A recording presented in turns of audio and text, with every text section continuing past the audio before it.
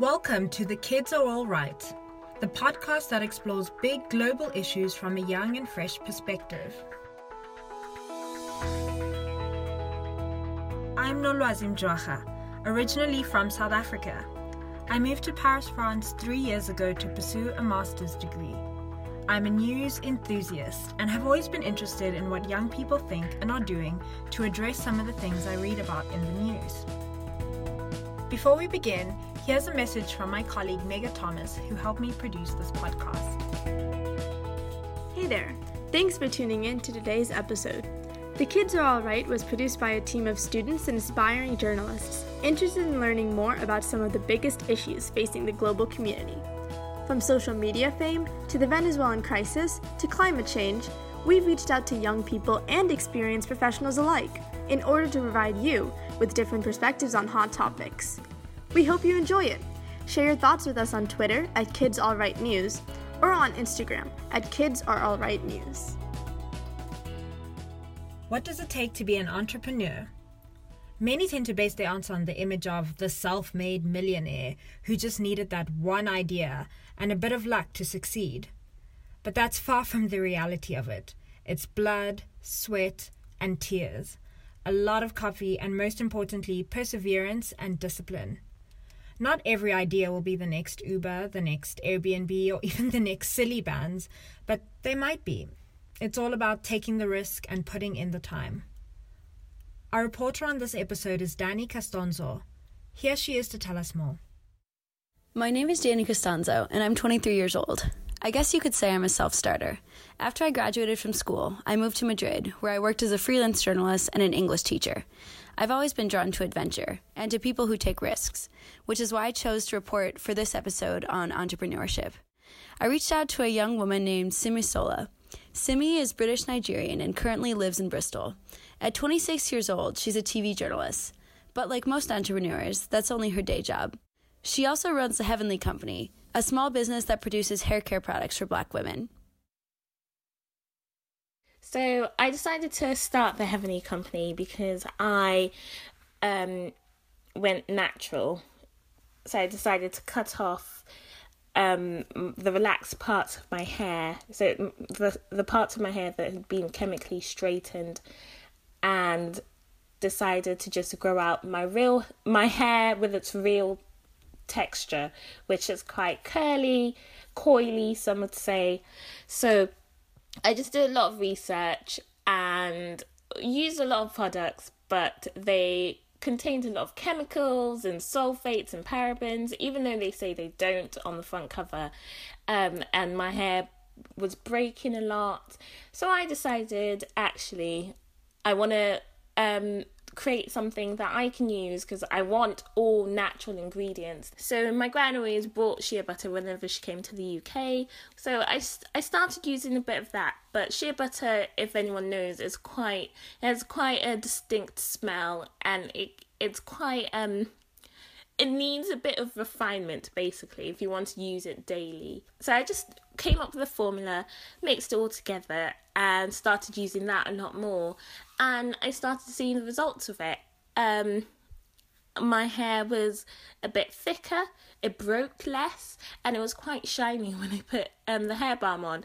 So I started showing it with friends, and people were interested and liked it, and I got good feedback. It was just important for me to get feedback so I could develop the product. I guess, what would you say about what it's like to be a young entrepreneur today in 2018? In terms of being a young entrepreneur now, I think it's more celebrated than it would have been a few years ago. A few years ago, people, you would have been told, oh no, just take the traditional route, go to university, get a job, have family, house, kids, whatever. But now there's a lot more provision to enable you to do that, as well as build your own business. The thing is that a lot of young people are starting their own businesses. There are a lot of startups. And it's become a thing of the day, hasn't it? And that means there's more competition. But we try to hone in what made us unique. And I think that's what every entrepreneur has to do. I definitely agree about, there are so many more options now. But Yeah. also, because there are so many more options, it's a little more overwhelming. Because we have social media now, and pretty much when you think of marketing, you don't think of billboards and stuff anymore. You think of Instagram, Facebook, Twitter, and so that's an easy platform to meet other young entrepreneurs as well. And I think that's one thing that I need to focus on as well in terms of marketing this product and the branding is using scheduling tweets to go out throughout the day. So while I'm at work, I don't need to worry about updating our social media pages. Well, I think that you have shared a lot of really good advice for young entrepreneurs. But if you had one message for like someone who's in similar shoes to you, who's like has a job but wants to start, is like really passionate about starting their own business, what would that message be? I think it would be just go for it. Just don't hesitate. You won't know the challenges you're going to face unless you put yourself in that position in which you have to face them. I had a problem where I always made plans and I always wrote down these plans and I wrote down these goals and I was always just dwindle on them and just think about them constantly. Until one day I just realised that I'm doing all this thinking and all this planning, but I'm not doing anything. I need to start doing what I've put down and just trying to figure out what that one step that I needed to do was to get things rolling.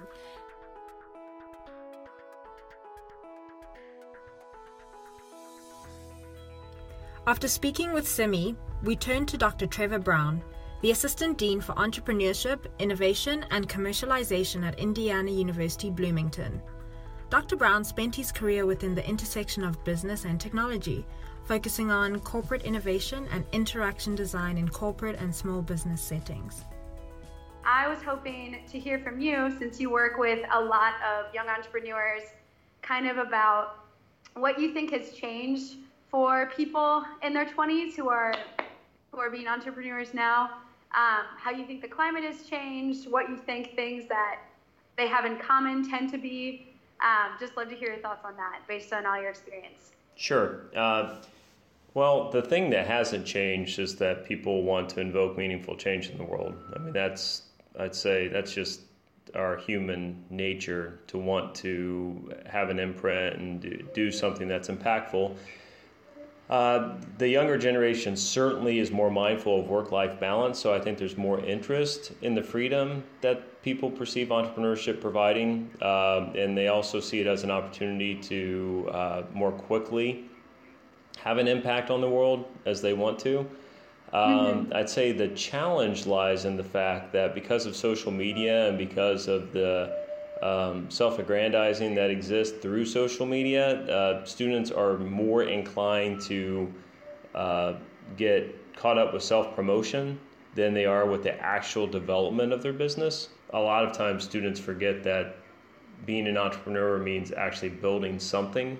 Do you see a lot of people, young entrepreneurs, kind of doing entrepreneurship and that's it? Or do you see a lot more cases like Simi where they're working pretty much a full-time job as well as doing entrepreneurship? Well, I'd say most with undergraduate students, you most frequently hear them say they're going to go all in.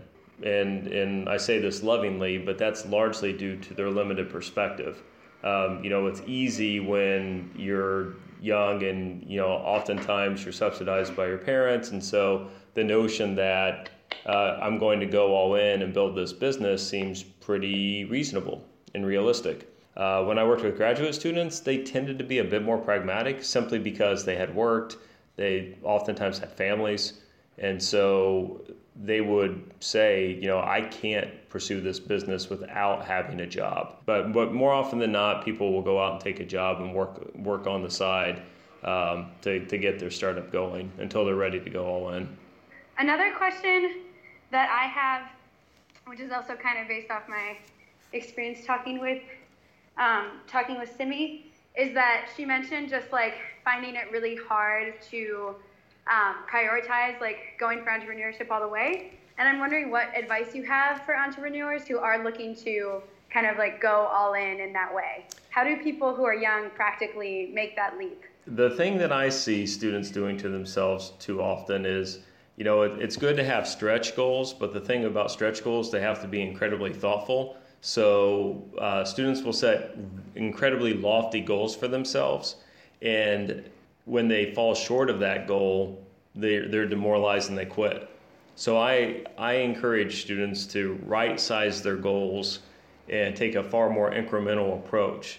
Because what you start to see is success begets success. Entrepreneurs, the success of your business lies within you, right? It's your ability to see it through. And as much as I work with students, I can't predict what they'll do. And frankly, they probably don't know themselves. So you have to allow yourself to go to the next horizon, out to the horizon, to see where you go with your business from there.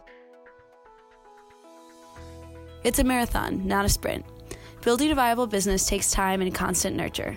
Speaking with Trevor and Simi really helped me understand this. I hope you're left as motivated as I am after hearing from them. So what are you waiting for? You've been listening to an episode of The Kids Are All Right. It was a production from Podium.me and News Dakota. Tell us what you thought of this episode by tweeting us at Kids All Right News. Robot. What do you think of when you hear the word robot?